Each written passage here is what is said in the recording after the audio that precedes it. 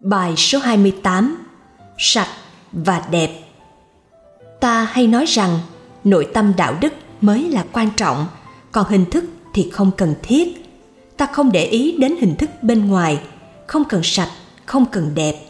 Đâu biết rằng chân lý là tất cả, chân lý là bao trùm, chân lý là mọi thứ.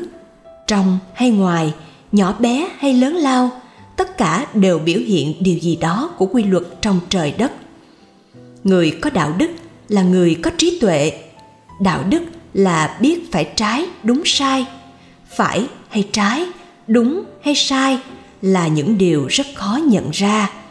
Ai nhận ra được nhiều điều sâu xa, tế nhị, trừu tượng đó thì chắc chắn phải là người có trí tuệ.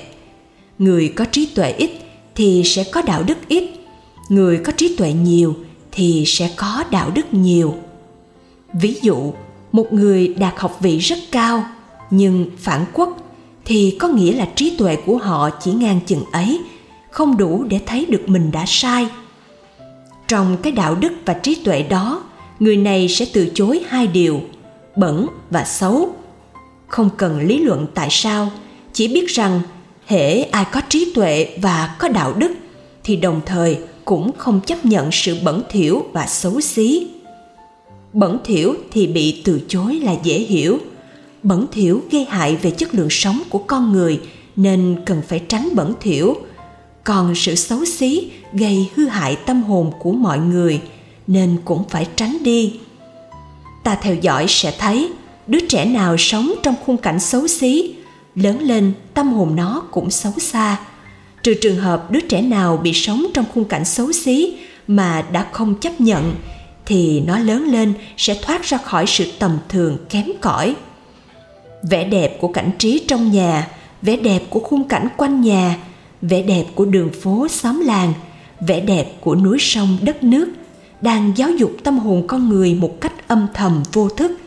Ta dễ nhận thấy rằng người sống trong đất nước sạch đẹp, tính cách họ cũng văn minh hơn. Các bậc cha mẹ phải tạo một khung cảnh sạch đẹp từ trong nhà đến cả khu phố để con em mình được giáo dục tâm hồn âm thầm từng ngày đẹp lên dần.